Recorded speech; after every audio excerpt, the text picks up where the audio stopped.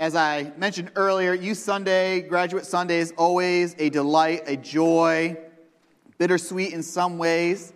As our graduates look ahead, a lot of them are devoting their lives to something, or as best they can imagine, to something that they hope to achieve one day in their life.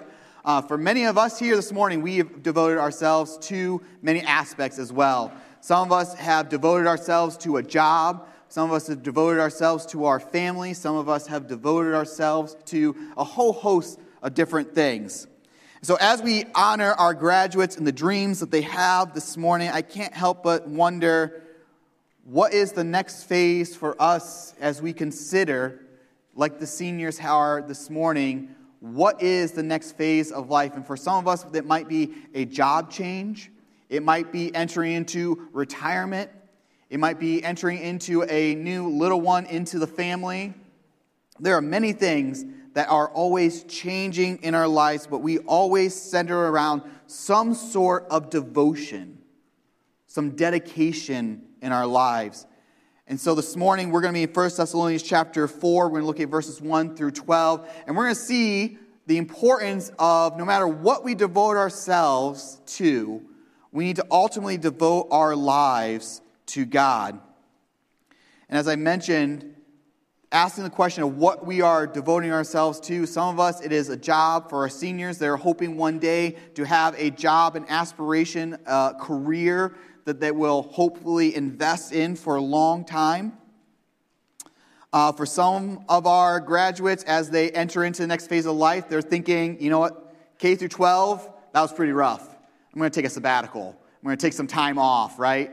And for some of us who are sitting here this morning, you're thinking, boy, buddy, you thought K through 12 was rough. Wait till real life, right?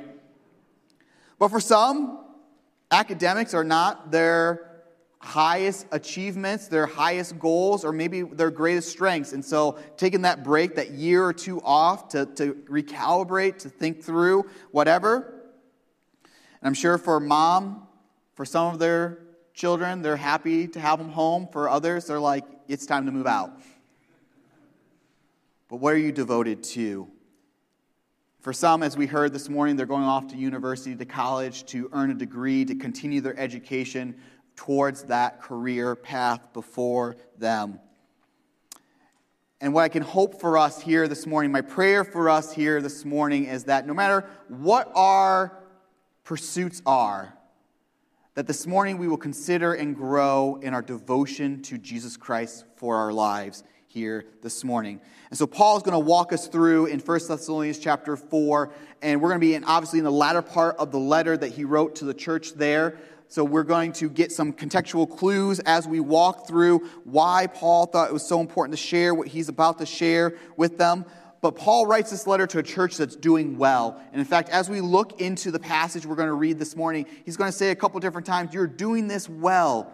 Continue on, continue pursuing, continue going on for Christ. And as he writes the letter, as you go down through, you'll see that he talks about their faith and how they are an example to the churches around them, to the region around them. The church is located in northern Greece. It is a port city. It is a high traffic area.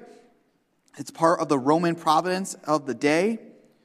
Paul is going to talk about how he ministered to them and the importance of seeing them again. But he also is talking about earlier in chapter 3 about how Timothy has written back to them saying, hey, they are doing well. And so he's encouraged by seeing believers walk faithfully in their path towards Christ.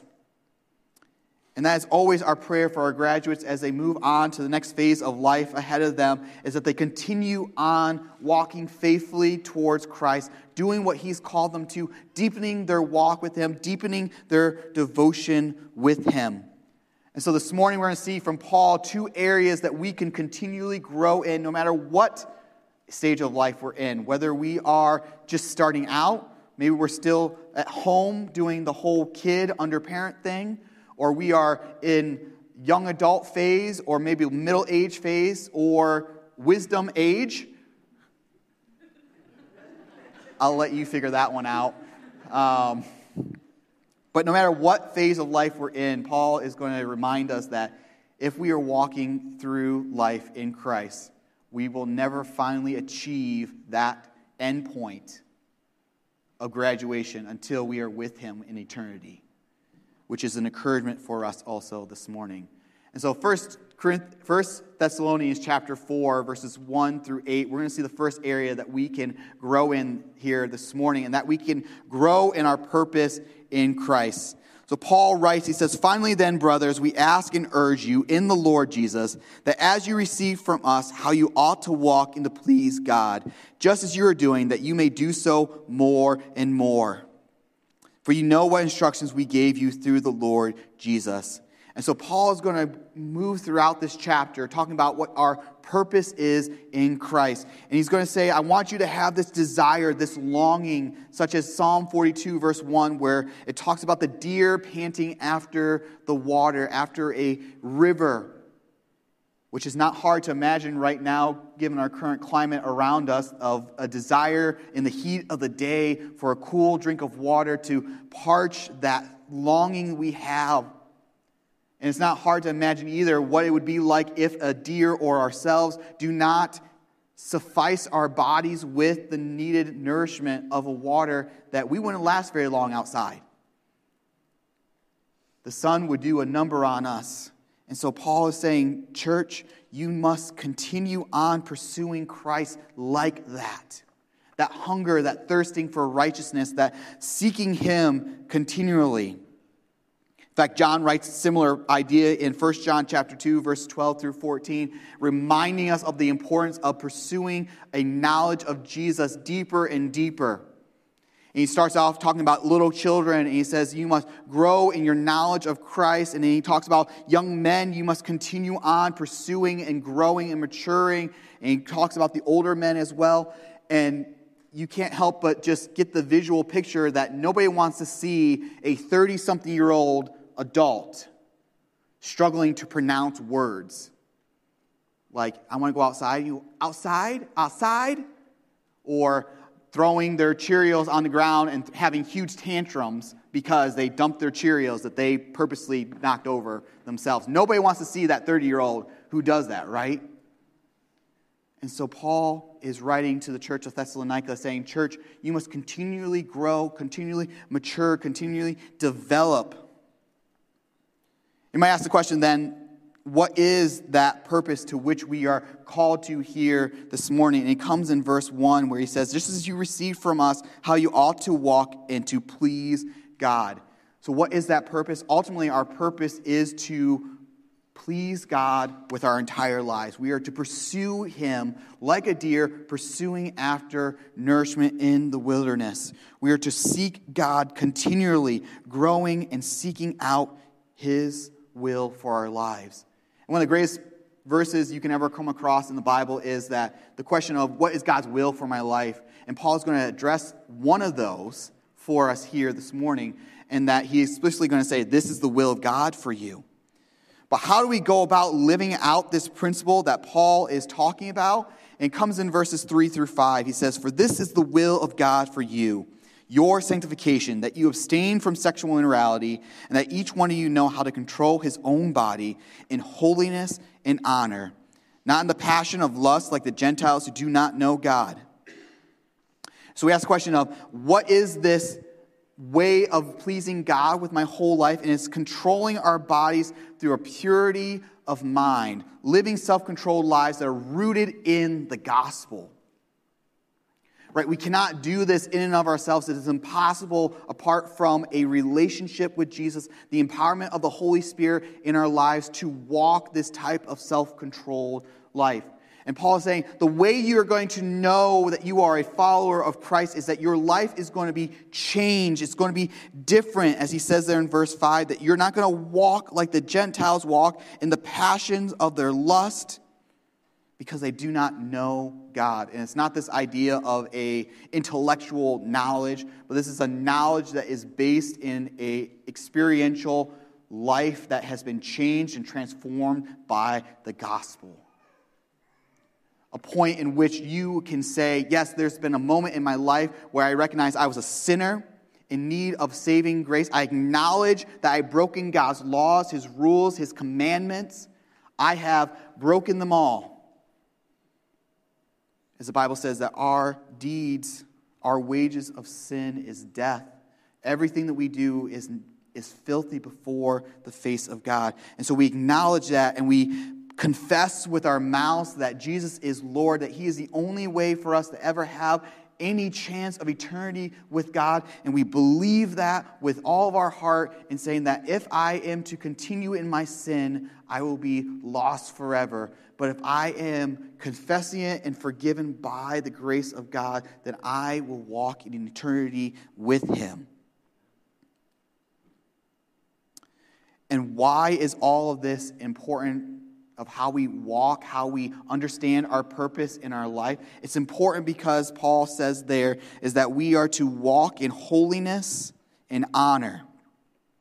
And so one of the best ways that we do that is by picking up our Bible and reading it and studying it and living it out, having lives that are self-controlled. We can't know how to live if we don't know the instructions from who gave it to us.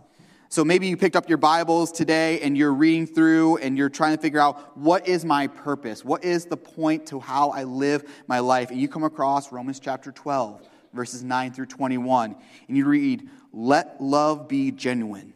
Abhor what is evil. Hold fast to what is good. Love one another with brotherly affection. Outdo one another in honor. Do not be slothful in zeal, but be fervent in spirit. Serve the Lord. Rejoice in hope. Be patient in tribulation. Be constant in prayer. Contribute to the needs of the saints and seek to show hospitality. Bless those who persecute you, and bless, do not curse them. Rejoice with those who rejoice. Weep with those who weep. Live in harmony with one another. Do not be haughty, but associate with the lowly. Never be wise in your own sight. Repay no one evil for evil, but give thought to what is honorable in the sight of all. If possible, so far as it depends on you, live peaceably with all.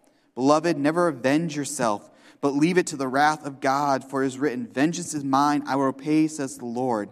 To the contrary, if your enemy is hungry, feed him. If he is thirsty, give him something to drink. For by so doing, you will heap burning coals on his head. Do not overcome evil. Do not be overcome by evil, but overcome evil with good." So you might have been reading that and you go, okay, what is my purpose? How am I to please God? And Paul lays out pretty explicitly in Romans chapter 12, verses 9 through 21, of some ways that we can do that very same thing. But we do these things because we are a holy people. We are called out people, as 1 Peter chapter 1, verses 14 through 16 reminds us, that we are holy because God is holy. We are changed because God changed us. And the idea of holiness is set apart. It is unique. It is different. It is changed. And it is important for us to walk in that manner of life because of what God has done in our life. It's because it is an ongoing sanctifying process that he talks about there in verse 3. You might read that and go, this is a really big word, sanctification. What does that mean? And there's three areas that we like to talk about in regards to sanctification. And that is that when we came to Christ, he sanctified us in the work of his blood and his salvation. And there's the ongoing process. This is a sanctifying process in which we are becoming more and more like Jesus every single day. And the good news, or bad news, depending on how you want to view it, is that we will not fully be sanctified until we are with Christ in eternity. Which means we get to do this over and over and over and over again. For some of you who are repetitious, great news. For some of us who just want to check off the list and go, I want to be done, you got some waiting to do. I'm sorry. But Paul says that we are to continually grow. We are continuing to be walking forward in this manner of life. And why is it so important? It's because the rest of the world does not walk this way. In fact, in verse 5 he says, do not walk like those who do not know God. We are people who are changed, as Romans chapter 12 says. We are living out life, not perfectly, but in a trajectory towards Christ. A life that points others to him. We're living out the fruits of the Spirit that we see in Galatians.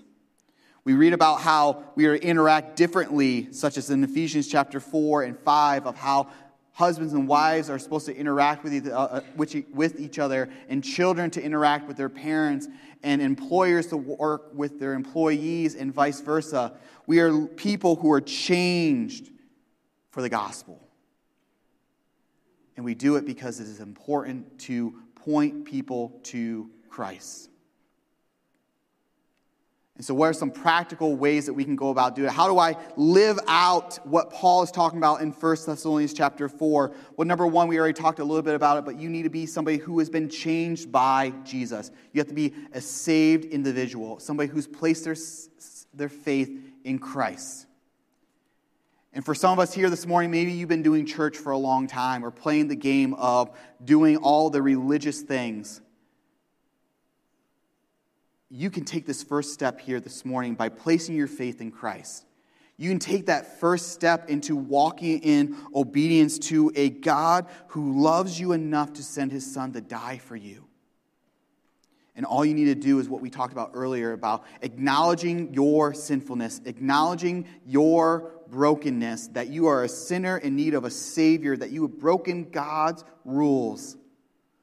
Confess that before him. And believe that Jesus is the only way to heaven, the only possible way that you may get your sins paid for. But it doesn't just end there. We have to be like a plant that is growing, and we need to know the truths of God's word. We got to dig down deep. And not just I read a Bible verse, or I read a passage or a chapter of the Bible, but we need to live it out. Right? If I read about loving my brothers and I am a terrible person and never love anybody, and people look at me and go, Pastor Ryan, you're the most selfish person I've ever known, that's a problem. Our lives need to demonstrate a holiness, a change, a set-apartness. And we'll never know the instructions unless we read about them. In fact, I'm going to guarantee for you, in your household, you probably never thought you'd have to make a rule that your pens, crayons, markers, paints are not to be used on your walls of your house.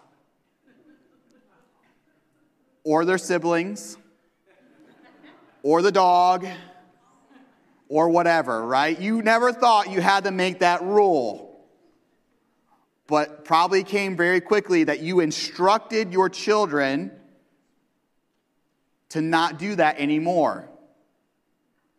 And so now they know the instructions, and now they need to live out what you set before them, but you probably did not instruct them in the moment prior to. I know we didn't. And so that was a fun conversation. Please don't mark up our walls with your paint, markers, crayons, all those fun things. We like the paint that's on there. Thank you. But we instruct our children. Why? Because we love them. And we have a God who has stepped down out of heaven to meet us so that we may know the instructions to live a life that is pleasing to him, to fulfilling the purpose that he set out for us. And one of the ways we do that is that we have boundaries in our lives. And it's not just so important to have boundaries, right? Sometimes we set up guide rails at our homes or around our lives, and we just kind of blow past them and go, well, that was a good idea at the time. But God takes seriously these things. And so Paul goes on to say in verse 6 that no one may transgress and wrong his brothers in this matter, because the Lord is an avenger in all these things. As we told you beforehand and solemnly warned you, for God has not called us for impurity, but in holiness. Therefore, whoever disregards this disregards not man, but God who gives his Holy Spirit to you. And so Paul is reminding us it's important for us to set up boundaries, to live self-controlled lives that will demonstrate and produce in us a life that looks vastly different than the rest of the world around us. So I want us to consider here this morning Mr. Potato Head. I don't know if you've been privileged with owning one of these in your household, and yours might look vastly different than the one I'm holding here this morning. But Mr. Potato Head is a fun toy, as long as nobody chews on the small parts and chokes. So small children in your household, probably not the time for this toy. But Mr. Potato Head has gone through a lot of transformations in his life. I have a particular piety Mr. Potato Head. Yours may look something similar to the one on the screen there.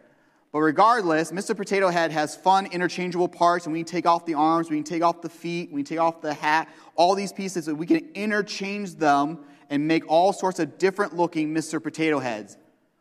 But the base root, no matter what parts we put into Mr. Potato Head, he's still Mr. Potato Head, right? People are able to recognize this toy in your household, and no matter how many interchangeable or missing parts he may have, he's still Mr. Potato Head, right? The image of Mr. Potato Head remains. And so for some of us, we may like to take out an arm or change something out, and that's okay, right? Because as long as we can identify Mr. Potato Head as Mr. Potato Head, it's still a good thing. And for us as Christians, sometimes we'll set boundaries in our lives so that we maintain the image of Christ. And why boundaries are important, why guide rails are important in our lives, is because we want to be able to continue to grow and be able to have people who look at us and be able to see Jesus through us. But just like Mr. Potato Head has interchangeable parts, we may like certain boundaries in our lives differently than others. But what matters at the end of the day is that when people look at our lives, do they see a person who is a follower of Jesus, a disciple who is passionately pursuing him with their whole being? Because if they cannot, that's an issue. People should be able to look at your life and see a life that's been changed by the gospel and be able to see Jesus through you. And if they cannot, we need to set some boundaries in our lives so we may grow and walk in a manner worthy of the gospel. Which brings us to the final one of our practical steps, and that is that we need to take seriously what God takes seriously. And what Paul writes there at the end of that passage, he says, "For God's not called us for impurity, but in holiness. Therefore, whoever disregards this, disregards not man, but God who gives his Holy Spirit to you." Take seriously what God says. If God says in his word, don't do this, guess what? He means don't do that. Just like you as a parent would tell your kids, don't do this, and you expect them to walk in that manner, God has done some same things for us in his word, and we must walk in obedience to them. And if we need to set out boundaries in our lives that allow us to do that very thing, then we need to walk in that. And the danger, too, is sometimes when we have boundaries in our own lives, we are quick to judge others around us if they do not have the same type of boundaries. But in those gray areas of our life, it may not be as necessary for that person to have that boundary because they have other safeguards placed for them to walk. So my challenge for us here this morning is that we must consider what it takes for us as followers of Christ to walk in a manner of life and to allow our lives to demonstrate the gospel of Christ to those around us. And in fact, a number of years ago, there was a presumption that in the church, this idea of purity was not very popular. In fact, they said the purity culture was toxic to a Christian's walk.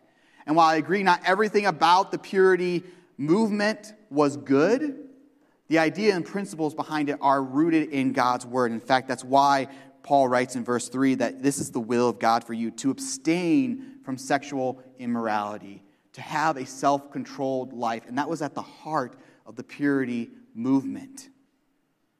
And so Paul says, you know what? If at the end of the day you don't like the fact that you are to live a life that is wholly set apart to God, don't give me grief, Paul, or don't give Pastor Ryan grief. It is something that God has set as a standard for us to live and walk in. And that's the purpose to which Christ is calling us, a life that is pleasing and honoring to God. But then that brings us into the second area that we need to grow in here this morning, and that is we need to grow in our influence in Christ. You might think to yourself, well, what is the definition of influence that we are trying to seek here this morning? And by definition of the dictionary, it's to have an effect on character, development, or behavior of someone. And I, being a good millennial, when I see the word influence, I can't help but think of social media and the influencers as they get deemed in their circles. those people who are passionate about promoting a brand, promoting a product. They are trying to have an effect on your character, your development, or your behavior to push something towards you. And they are passionate and they are devoted to that type of living. And I can't help but wonder, what if we had a similar mentality towards those in Christ, towards the world around us? Now, I'm not saying, tonight or this afternoon, you need to go open up a TikTok or a Twitter or an Instagram or a Facebook account and be an influencer on social media. But what I am saying is that we need to adopt the mentality that I'm going to walk my life in such a way to influence others for Christ. And how God leads you in that is between you and Him. But for our first hour service this morning, we had a lot of gray hairs. And I said, I'm not expecting this of you, but if you want to do it, you go for it. So what I'm going to tell you is, if you want to go for it, go for it. However God leads you to influence people for Christ, go about doing it. But what's important for us is that we are growing in our walk with Jesus so that we may live a life that is pleasing to God, a life that is producing an effect in the lives of those around us.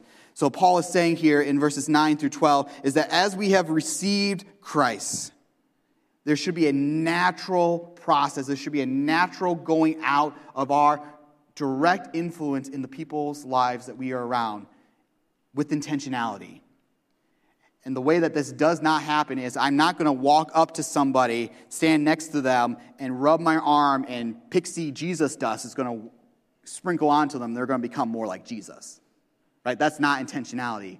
Intentionality for me as a follower of Christ is I'm going to have conversations with them. I'm going to talk with them. I'm going to invest in them. I'm going to pray for them. I'm going to share things with them because I want to have the effect on their character. I want to have an effect on their behavior. But ultimately, I want to affect them for Jesus Christ.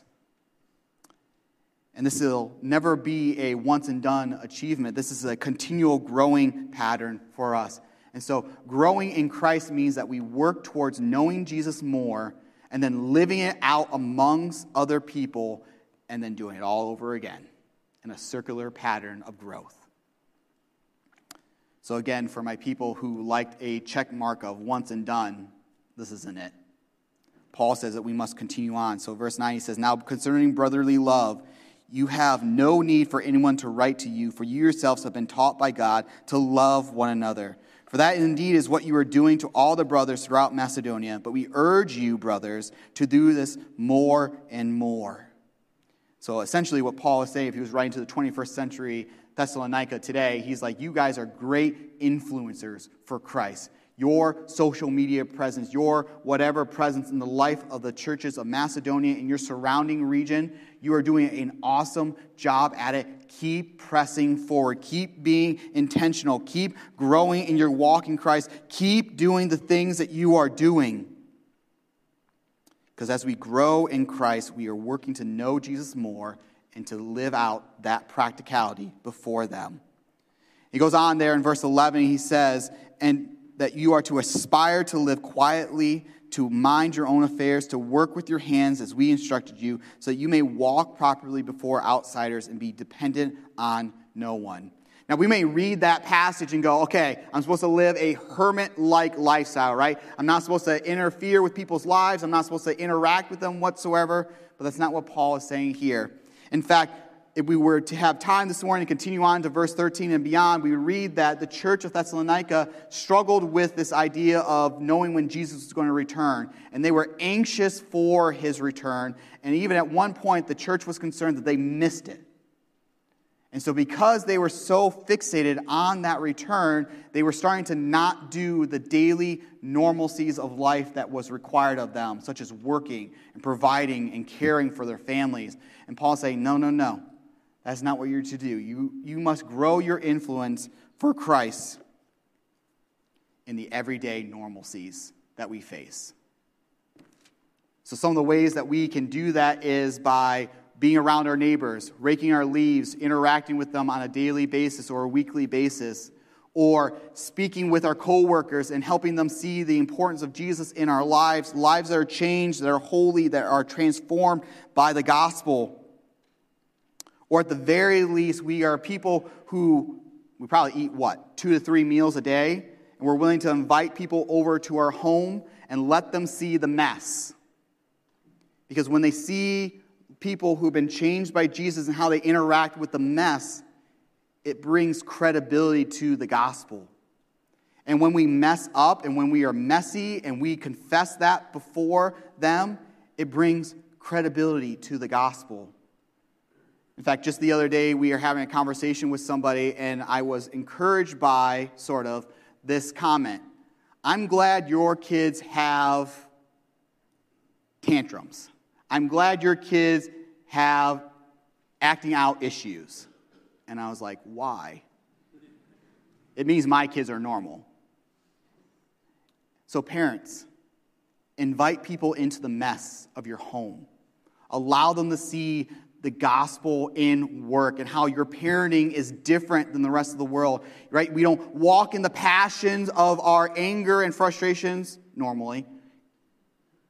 And we love them because Jesus loved us.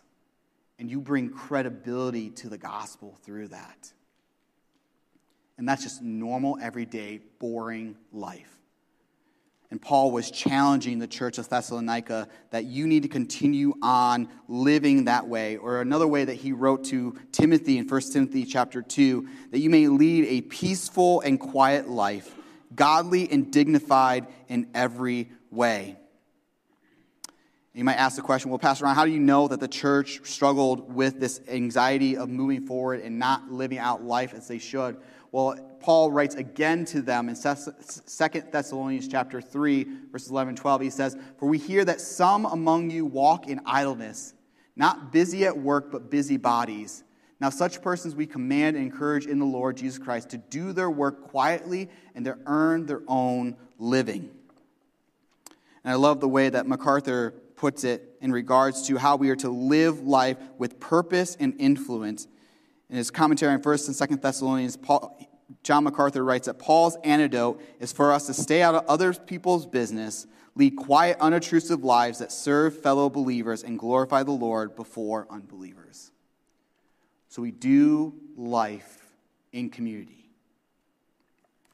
But Paul's concern was that the church of Thessalonica was so concerned about the return of Christ that they were neglecting important everyday tasks, and they were being in essence, bad testimony of a changed life through Jesus. And maybe they were starting to weigh on others around them, like, why aren't you as concerned about the return of Christ? Why aren't you doing all this and stirring up strife?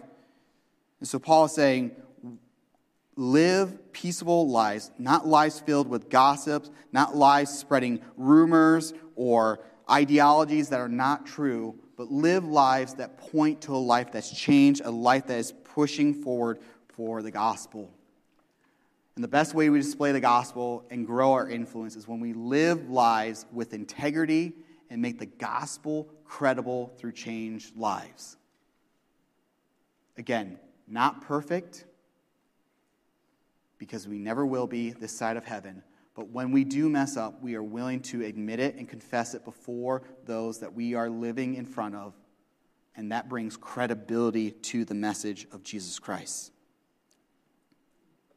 So as we consider here this morning how we are to grow in our purpose in Christ and grow in our influence, those things are a balancing act that will produce in us a changed life that is attractive. Right? As I live my life to please God and to live my life in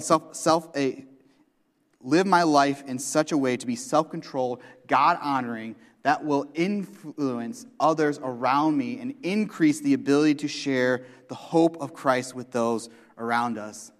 And so my question for us here then is, how does your life show devotion to God? And for some of us, we might need to increase in our purpose, our understanding that my life is to glorify God, to please Him, to live a life that is set apart for Him. For some of us here this morning, we might need to increase our influence. And so that might mean I need to interact with my neighbors more, or my family members more, or my coworkers more for the sake of Christ. But no matter where we fall on this spectrum, even if we're really good at it, we can continue to grow more and more, as Paul wrote to the church of Thessalonica. Mature and go more for Christ, because we will never fully achieve perfection this side of heaven, which is good news. Because when we mess up, it means we just haven't obtained to the final product yet, and Christ is still working in us. But the way we do that is by digging deep into God's word, studying it, living it out, and asking for the Holy Spirit to begin the work in us to change us more into the image of Christ, because we cannot do it in our own power. It has to be done through the work of the Holy Spirit. Let me pray for us, and we'll conclude our service here for this morning. Father God, I want to thank you for the salvation that you brought to us through Jesus Christ. Lord, we praise you and thank you for the name of Jesus and the change that he brought into our lives. God, I pray that as we consider here this morning our influence and our purpose in our lives, that you would weigh heavy on our hearts to live lives that are changed by the gospel, to live lives that are credible to the work and mission that you have set before us. And Father, I pray that as we consider here this morning the importance of your word and to living it out, that you would press deeply in our hearts a desire to learn and grow in our walk with you for the sake of Jesus Christ. And God, I pray for our seniors who are graduate. I pray that you would give them wisdom in their days ahead, that you would produce in them the change that we've talked about here as well, and help them to continue on to be a testimony to the world around them as they move out. We pray these things in Jesus' strong name. Amen.